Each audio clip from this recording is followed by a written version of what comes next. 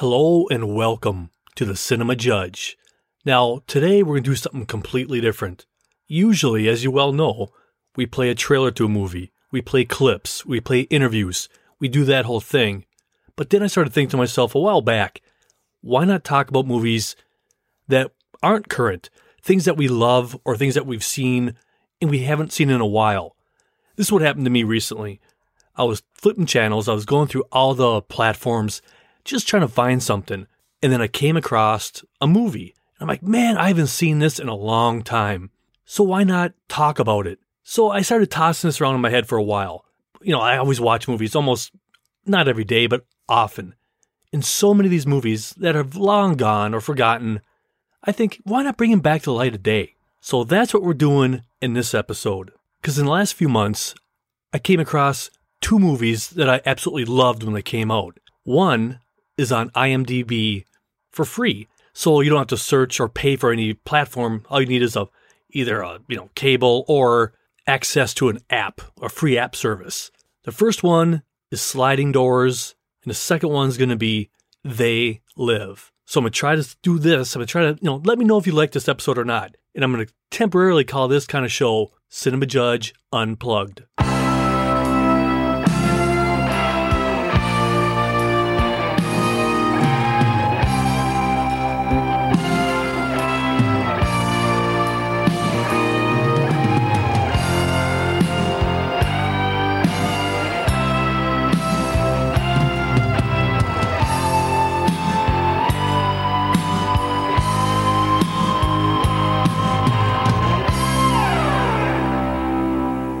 So there I was, jumping one platform to the next.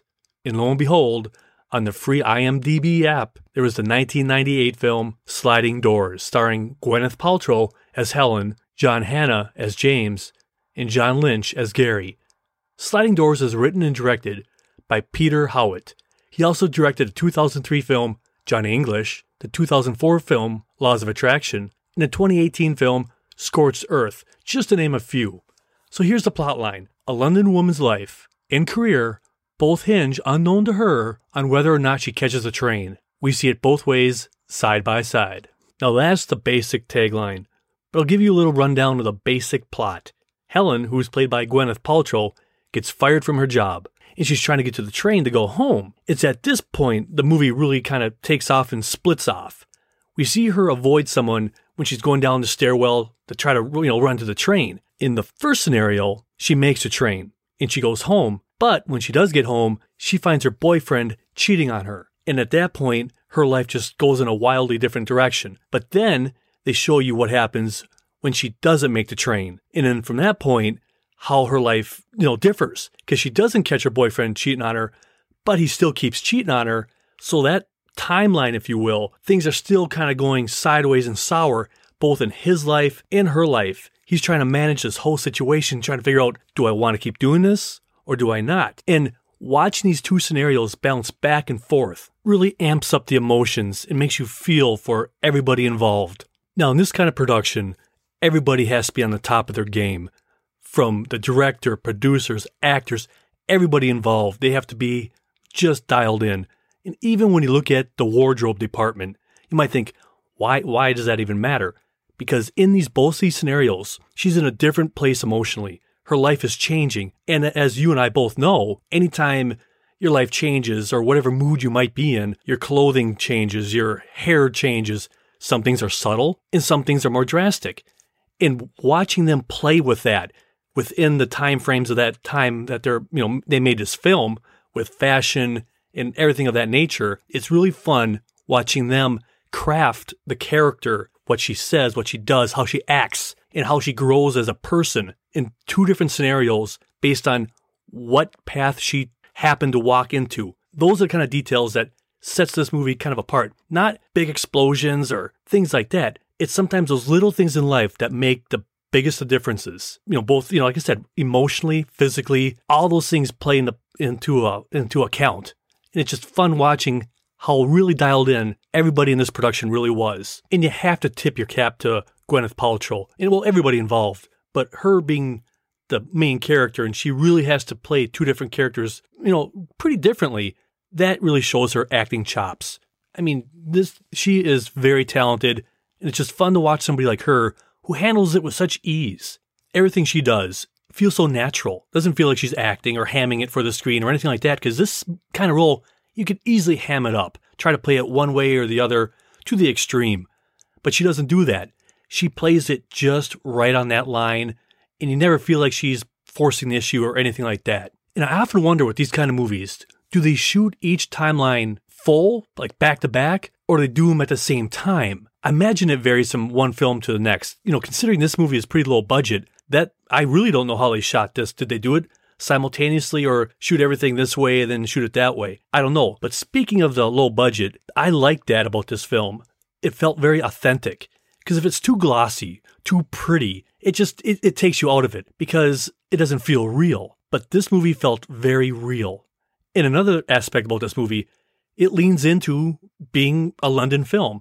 You see little sayings that they say or just their behavior, everything like that. They don't try to Americanize it or whatever kind of wherever you live it. They shot it there and it was about those people in that area. And it makes it feel just, for lack of a better word, quaint. Now let's talk about the cast. I love the choices the filmmakers made. For instance, John Hannah, who plays James, the love interest / friend to Helen's character. You know him from the Mummy franchise starring Brendan Fraser. He played the brother of Evelyn, played by Rachel Weisz. He was great in that series of movies. He was also in the 1994 film Four Weddings and a Funeral, the 1999 film The Hurricane, the TV series Spartacus, and so on. He nails this character. He navigates this character that could easily have been overplayed or steered into so many other cliches. But like Gwyneth, he walked that line just perfectly. You really get to see his acting chops on display. Now, another great casting decision was getting John Lynch to play the cheating boyfriend. He handled that outstandingly because in both timelines, his character had different things he had to encounter. But at the one point in one of the timelines, the struggle of what he wanted to do with the person he was cheating with and then with his girlfriend, Gwyneth. It was really fun and almost, I was impressed with his balance there of dealing with that whole scenario, the stress of it all.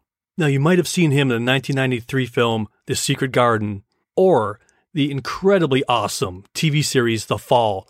If you've never seen that TV show, The Fall, look it up and check it out. It's really well done. Everyone in Sliding Doors does a wonderful job of playing dual roles of the same character. Now, I remember when I was watching this film, and I couldn't get out of my head, Gwyneth Paltrow reminded me of someone, and then it finally clicked. If this movie were remade today, Carey Mulligan could hit it out of the park. Every once in a while, in a few shots, she had moments that she looked or had that little energy as Carey Mulligan. Now, if you're unaware of who Carey Mulligan is, she was in the brilliantly insane, great film, the 2020 film, Promising Young Woman. If you've never seen that one, see it right away. It is good. She was also in the 2013 film, The Great Gatsby, the 2018 TV show, Collateral, the underrated 2021 film, The Dig, and one of my favorites she's in. It was a 2011 film, Drive. All I have to say is I love that movie. See it if you haven't. I know I was talking about Sliding Doors, but I got distracted. It happens to me when I'm in my happy place. Now, a couple days after I watched Sliding Doors, I remember going to work and I talked to a friend of mine, and she agreed how much she always enjoyed that movie. We got to talking about the ending, and it's an ending that will get you talking. I've had conflicting thoughts on the choices they made, but that's a good thing. I love that when it happens. I like movies that stick with me and make me think of all the other possibilities of other directions they could have went. I've talked with other people who love the ending and some that don't. It does have two endings, and they are very different, but yet similar in the same kind of way. And that makes more sense if once you see the movie, you'll see what I'm saying. Different, the same, and I would love to hear from the cast and crew about their thoughts on the endings. And ask the writer and director what message he wanted to convey with the endings, why he chose the endings, and what each ending represents. And on that one ending, why? Come on! But I digress. But in a nutshell, if you happen to come across the movie Sliding Doors, do yourself the pleasure and give it a watch. I don't think you'll regret it. Worst case scenario, you'll go on a walk down your own life's path and look at your own sliding doors you've come across in your life, because we all have. And once you start that rabbit hole, it's hard to get it out of your head, because I guarantee it, every one of us has had those moments. Should I have done this? Should I have done this? What would have happened if this would have happened? And that's the real draw of this kind of movie. We all start to daydream. And I had so many going around in my head after I got done watching this. And while I'm watching it, I'm thinking, there are a handful of scenarios in my life that are both professional and personal that I often stop and think, what would have happened if I would have went through that door or that door? That's the real draw to this movie. And I think they'll conjure up all that stuff in your head. I hope and I think. Now, approaching the bench next, we have the 1988 cult classic, They Live. It stars Roddy Piper, known for his kilt-wearing pro wrestling days from 1973 to 1987. This movie also stars the great Keith David, Meg Foster, and Peter Jason. They Live is directed and co-written by John Carpenter. And what can I possibly say about the king of horror that hasn't already been said? But I'll give you a brief rundown of some of his great movies. I mean, he has a lot of them. But I'm just going to give you a little snippet from the 1976 movie Assault on Precinct 13, and then the beast that started it all in this franchise, the 1978 Halloween, 1980 The Fog, 1981 Escape from New York, another great film. And one of my favorite films, the 1982 film The Thing. Check that out. The special effects are just, bar none, fantastic. I know I say fantastic a lot, but see The Thing. And then 1983, Christine, the classic 1986, Big Trouble in Little China. I could do multiple shows on his body of work. He's just great. But another thing that sets John Carpenter apart is that he also composes a lot of his movies. That's just cool. He's even gone on tour with his music. That's right. As a director, he's toured with his soundtrack music. And I've had several friends tell me that his concerts are so much fun. And I hope he goes on concert again someday, because I would love to see him talk about those scores and to see him play them. Now here's a tagline for They Live, and it's pretty relevant for today. They influence our decisions without us knowing it. They numb our senses without us feeling it. They control our lives without us realizing it. They live. Okay, that's the tagline. But that doesn't really tell you what this movie is about. Now, in a nutshell, the character played by Roddy Piper opens the movie by walking with a backpack into a city.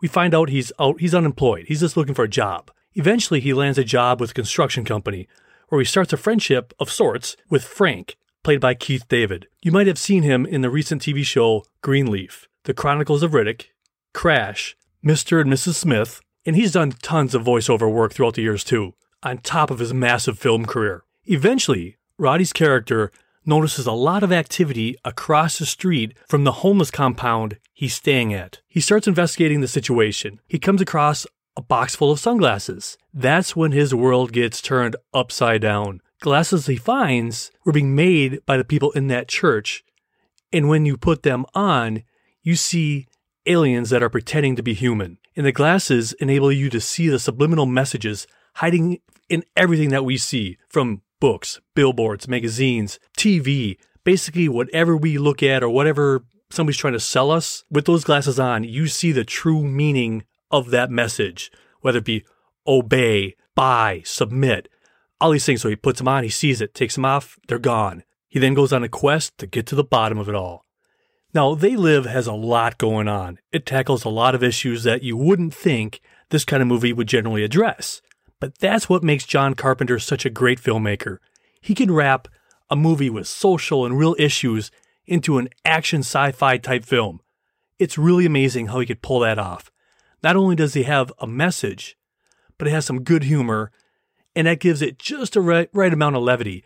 And just another side note, they have a really fun fist fight in this film where he's trying to make his friend to put on these glasses. You know, it's not a whole bunch of bells and whistles. It's not all this high-tech thing. It's just two guys wrestling and fighting and just whatever it is. You look at it and go, from today's eye, you might go, what is that? But the almost simple realisticness of that fight scene is just fun to watch because, they're not doing these high-flying kung fu things or whatever it is that we see now in fights, or a super lot of cuts. Because a lot of times now when we watch a fight scene in a movie, it is cut beyond belief. It's not even realistic. Anyway, that's a little side banter. You'll see what I mean when you watch the film. It's fun, it's simple, and they get exhausted. That was just cool to see. You may not ever have seen this film, but you've probably heard one of the famous quotes from it. It's about bubblegum. It's still used today in so many conversations. I just wanted to throw that in there just so you know. Whenever I watch it, I just sit there and wait for it.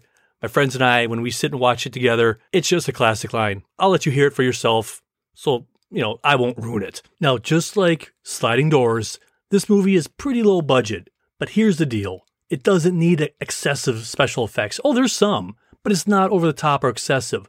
The story is just good enough. Yes, it looks a little low budget from time to time, but it just shows you what you could do with so little. Sometimes I think we take it for granted that every big-time Hollywood movie is easily made. But in reality, even well-known talented filmmakers can't get the funding to make a film. You hear it all the time, and that directors work decades trying to get funding for a project they're passionate about.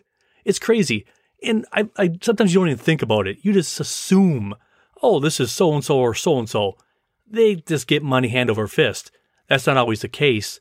It can take years. Not saying that's the case with this one, but he had a budget and he worked within it. He didn't just sit around waiting years to try to get money. He worked with what he had, and I like it, and it looks good. Also starring in this film is Meg Foster, who plays Holly.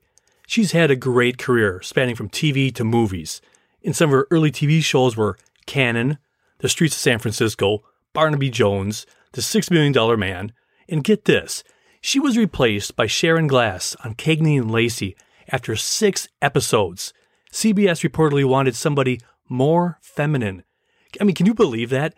That just blows my mind. You hear about stuff like that, but it's just bizarre when you actually read it and know that it happened. She's also been recently in the TV show Pretty Little Liars, Jeepers Creepers 3, in the 2018 film Overlord. In They Live, she gets kidnapped by Roddy's character. After he goes on the run, her character takes several turns during this film, and it's a fun arc to see her go. And there's a lot more going on in this film, and I don't want to give it away, but it's simple, but again, it's complex in its own little way. There's a lot of social issues and kind of like a revolution kind of going on in the movie too. And the ending is pretty cool.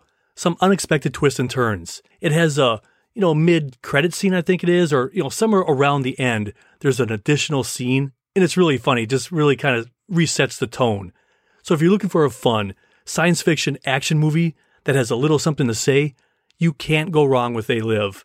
Every time that's on TV, if I'm flipping the channels, whatever it is, I will stop to watch it because it is truly a classic. Now, like I said at the beginning of the show, I rediscovered both these films just by flipping the channels and checking out different streaming systems and platforms.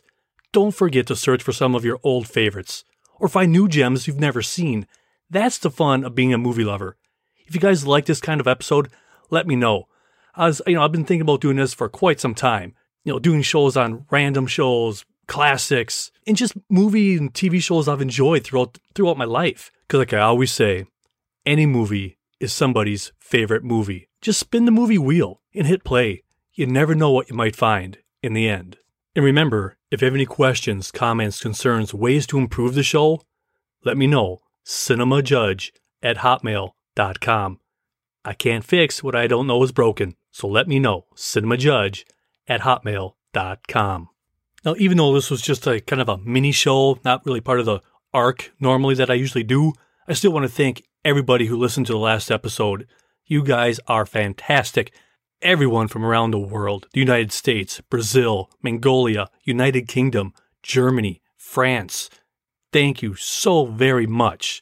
Minneapolis, Minnesota, Cottage Grove, Minnesota, Los Angeles, California, New York, St. Paul, Minnesota, Madison, Wisconsin, Buffalo, New York, Alexandria, Virginia, Pasadena, California, Duluth, Minnesota, Birmingham, Alabama, Eden Prairie, Minnesota, Farmington, Minnesota, Warwick, Warshire.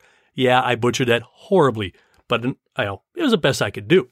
West Springfield, Mass, Bergenfield, New Jersey. Now, this one's Mariero, Louisiana. Well, thank you, Louisiana. I really appreciate that. And there's several from Germany and other countries that I can't pronounce, but rest assured, I'm looking at it and I thank you. In Bloomington, Minnesota. Every one of you out there, when you take time out of your busy life, and I know it's busy, to listen to this show and to listen about movies, I am so grateful. Don't think for a second that I don't appreciate that.